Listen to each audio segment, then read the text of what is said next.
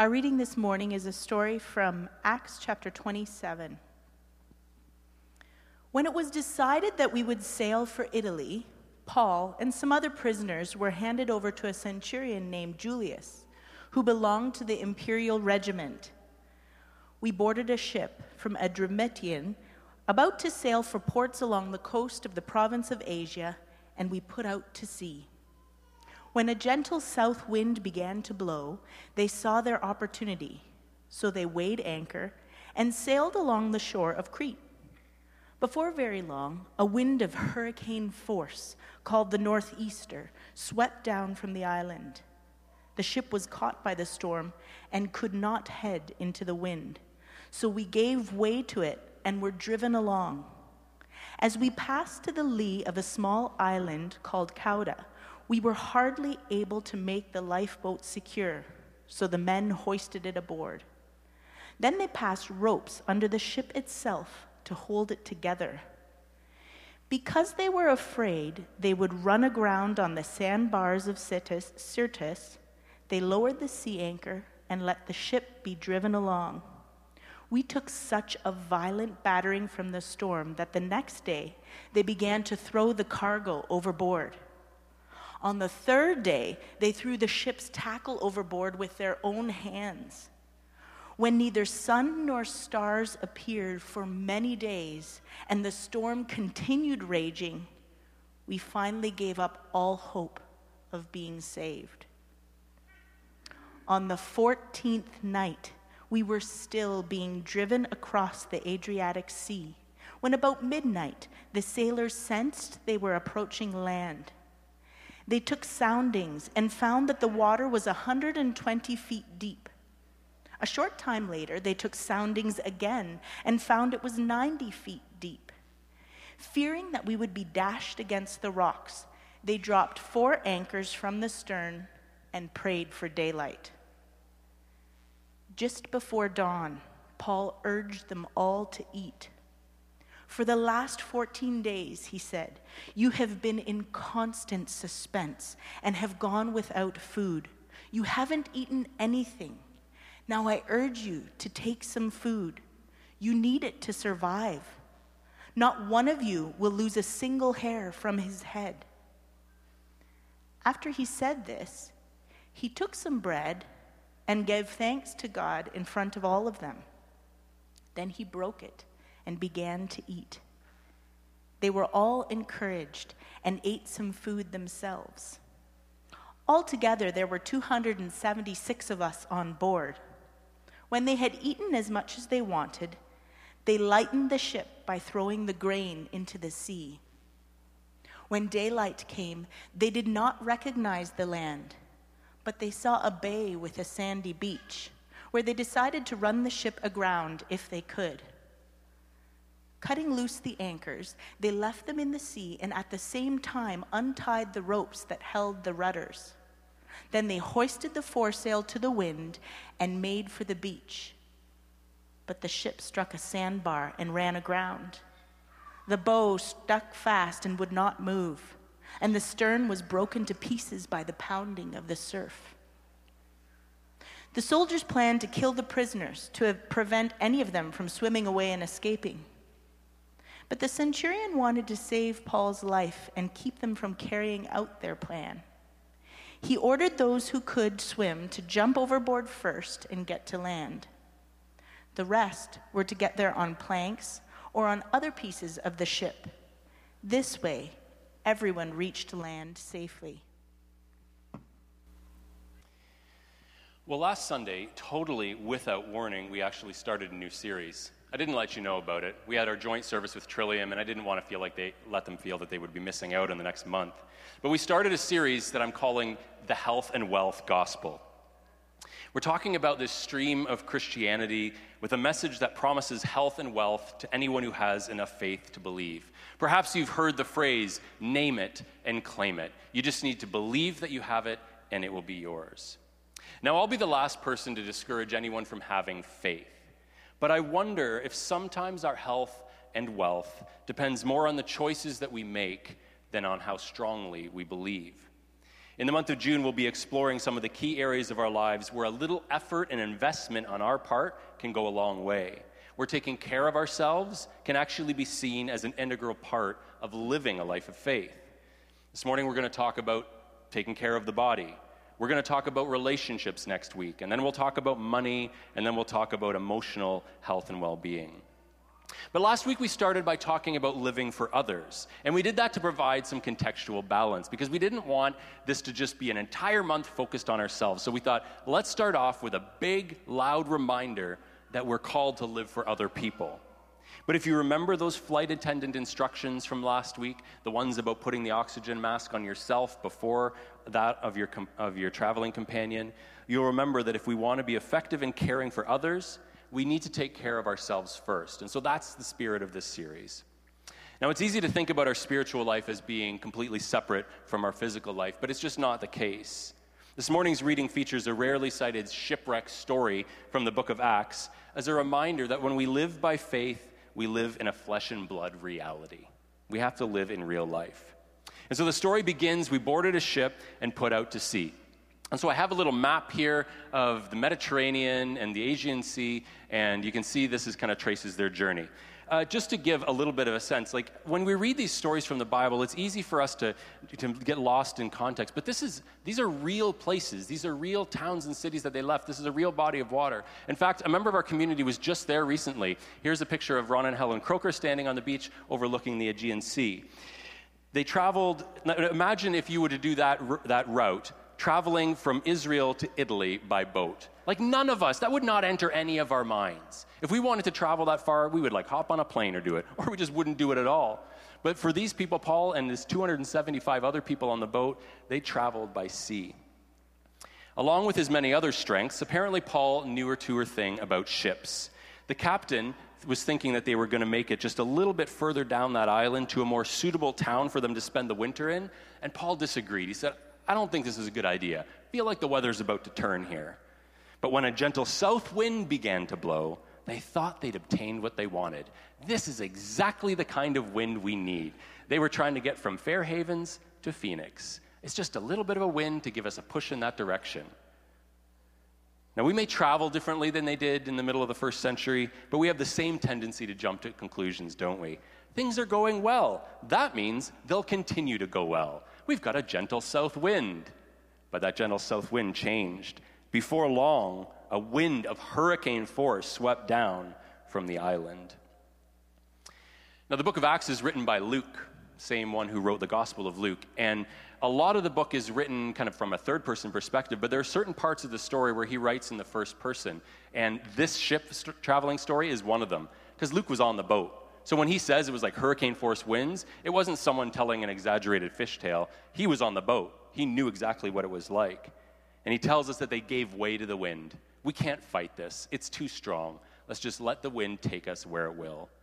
And so the men got to work passing ropes under the ship to hold it together and began to make sacrifices in hopes of sparing their lives. They threw their cargo over, and then they threw the tackle over. I don't know if any of you have been in a dangerous situation on a boat before. I was trying to imagine, like, can I identify with this at all? And the closest I came was on a pontoon boat on 6 Mile Lake one time.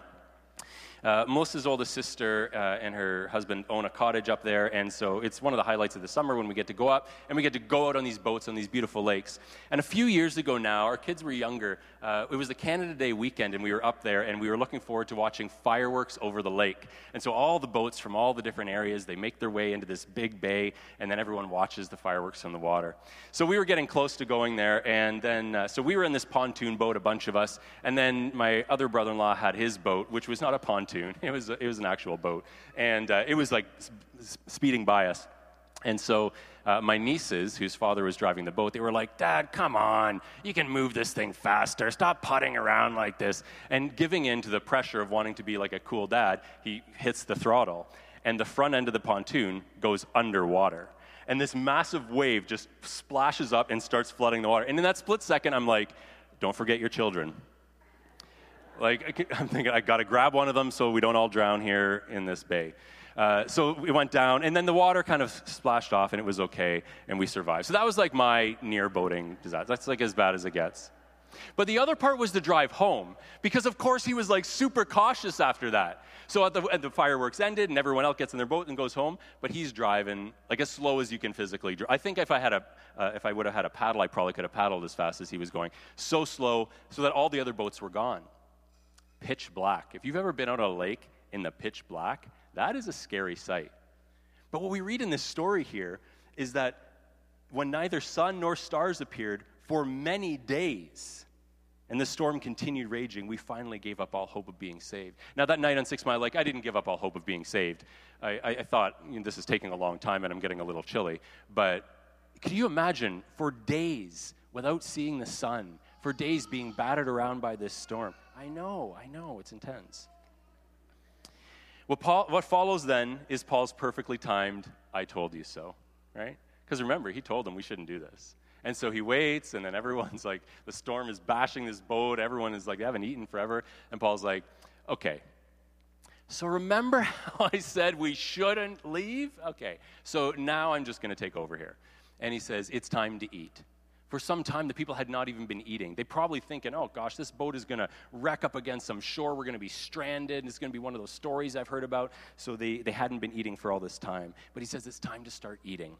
And after he said this, he took some bread, gave thanks to God in front of them all, then broke it and began to eat. This is remembrance of this communion ceremony we just celebrated here, that in the midst of this storm, in the midst of this devastation, when everyone had given up all hope, Paul gives thanks and breaks the bread. Now remember, this is the same Paul who wrote the words we talked about a few weeks ago. Don't be anxious in anything, but in everything, by prayer and petition with thanksgiving, present your requests to God. So here's Paul on the deck of the boat giving thanks to God, wind, waves, whatever else, and the men eat.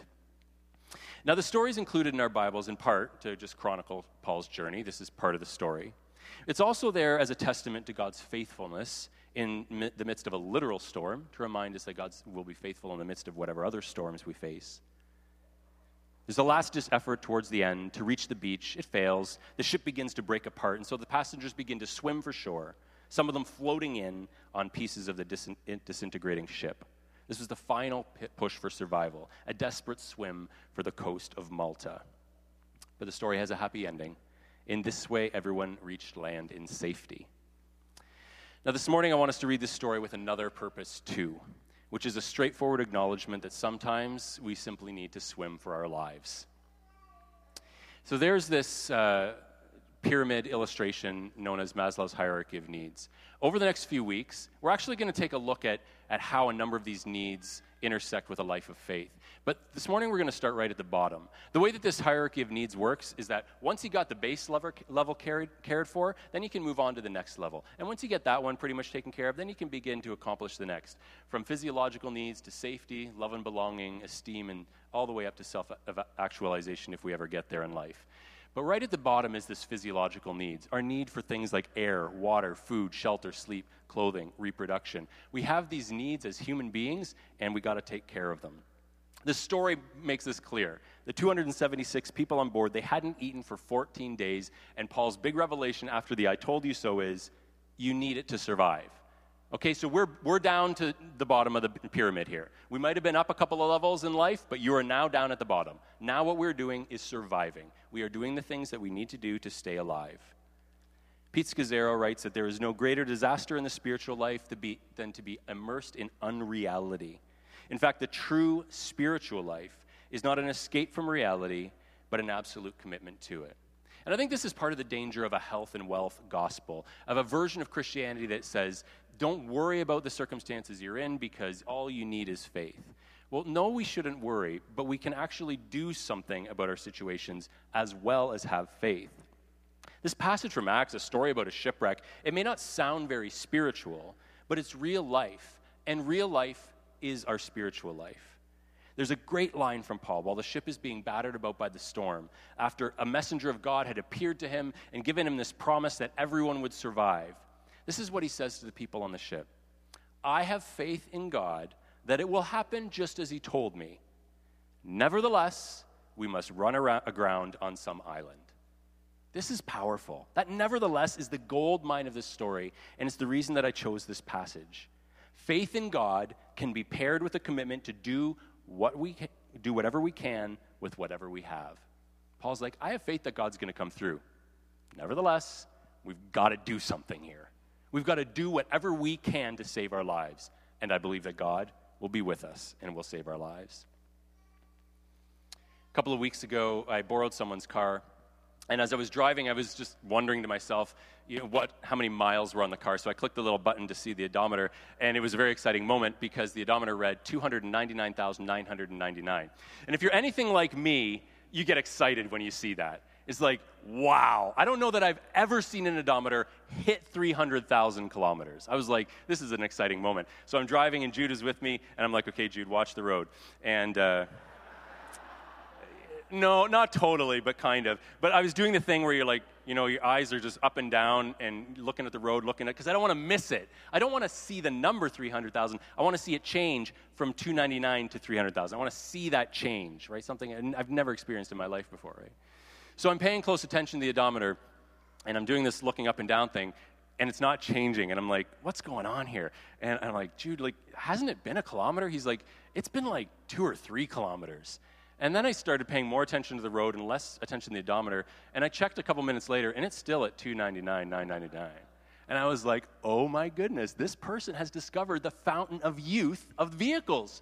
This vehicle will never reach 300,000 kilometers. It's perfect. So just as a little bit of a side, if you're ever car shopping and you see that mileage, just turn away and run.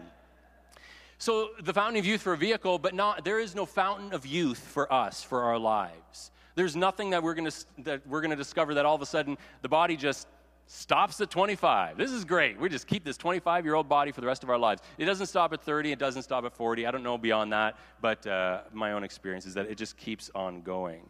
And so taking care of our bodies becomes a common theme in Paul's writings. If we're not going to discover some fountain of youth, then we got to take care of these bodies we live in. There's some practical advice Paul gives in 1 Timothy 5:23. He's writing to his young protege, Timothy. He says, stop drinking only water and use a little wine because of your stomach and your frequent illnesses. But honestly, that's about the only piece of dietary or medical advice that he gives. He really doesn't have a whole lot of specifics to say beyond this suggestion right here. Now, it's not my job to spell out for you exactly what it looks like to keep our bodies in mind.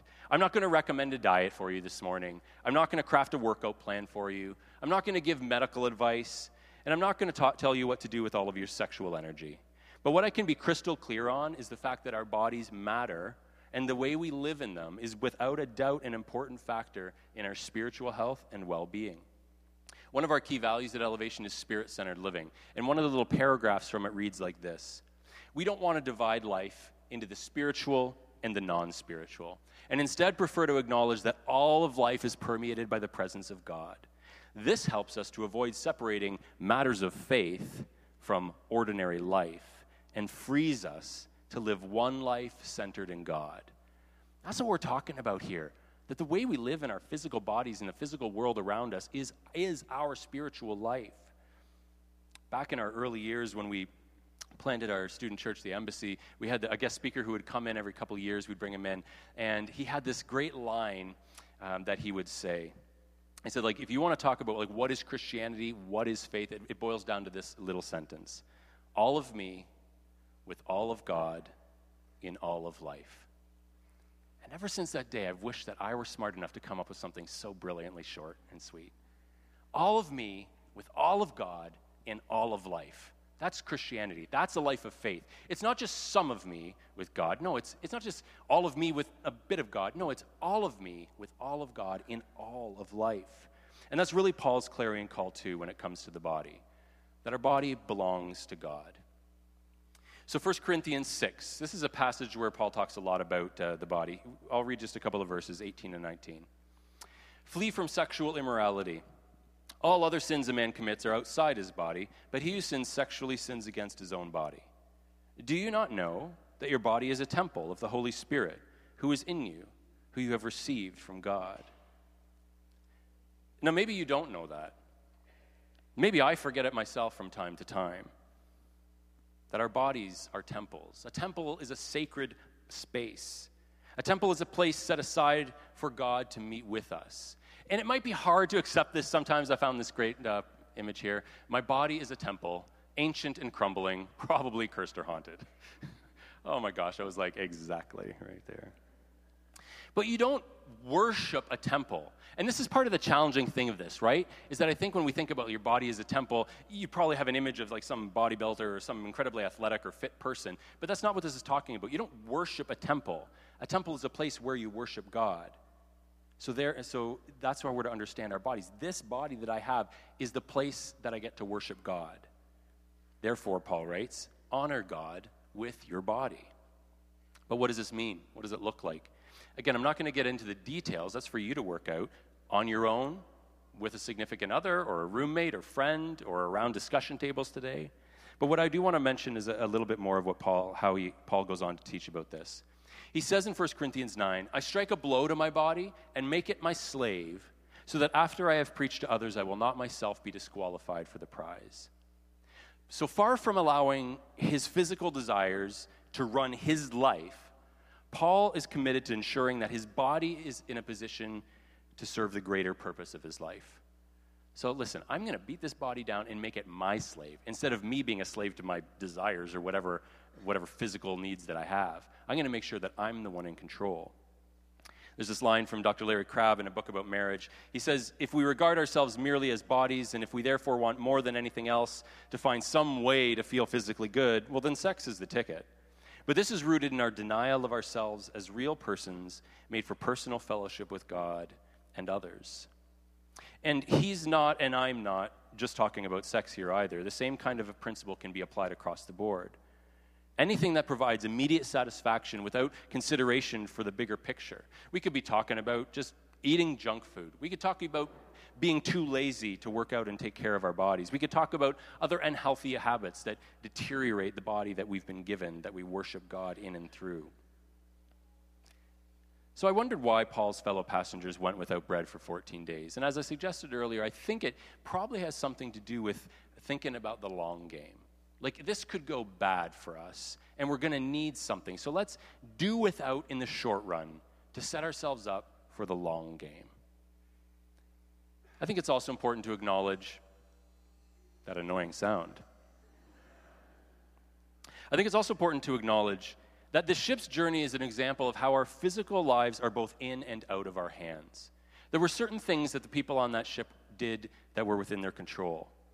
They had to make a decision to eat food. They had to do physical labor together. They had to actually swim to the shore. So there were things that were in their control if they wanted to save their lives. But there were other aspects that were out of their control. There was a storm. They ran into a sandbar. There were other self-interested people on the boat with them. And it's a reminder that we can want to take care of our bodies as much as we can, but there are things that happen, whether it's illness or injury or other things that get in the way of our body operating at its full capacity. And I think we have to acknowledge that that is part of the struggle of being human. Paul goes on in Romans 6 to say, do not let sin reign in your mortal body so that you obey its evil desires. He says something similar in 1 Thessalonians 4. Each of you should learn to control your own body in a way that is holy and honorable, not in passionate lust like the pagans who do not know God.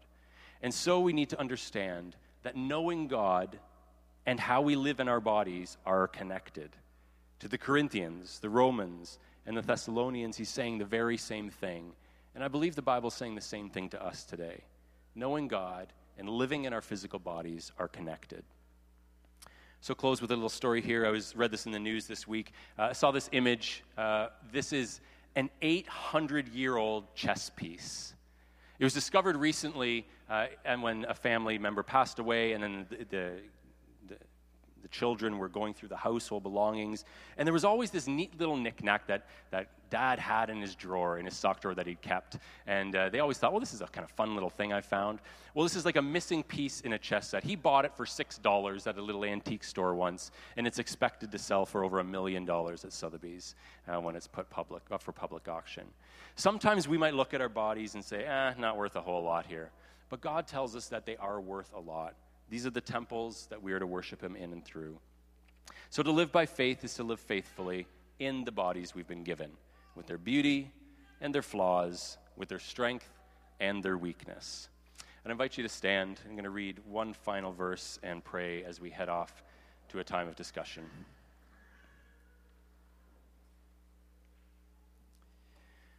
In In another one of his New Testament letters, Galatians chapter 2, Paul writes, "The life I now live in the body, I live by faith in the Son of God, who loved me and gave himself for me."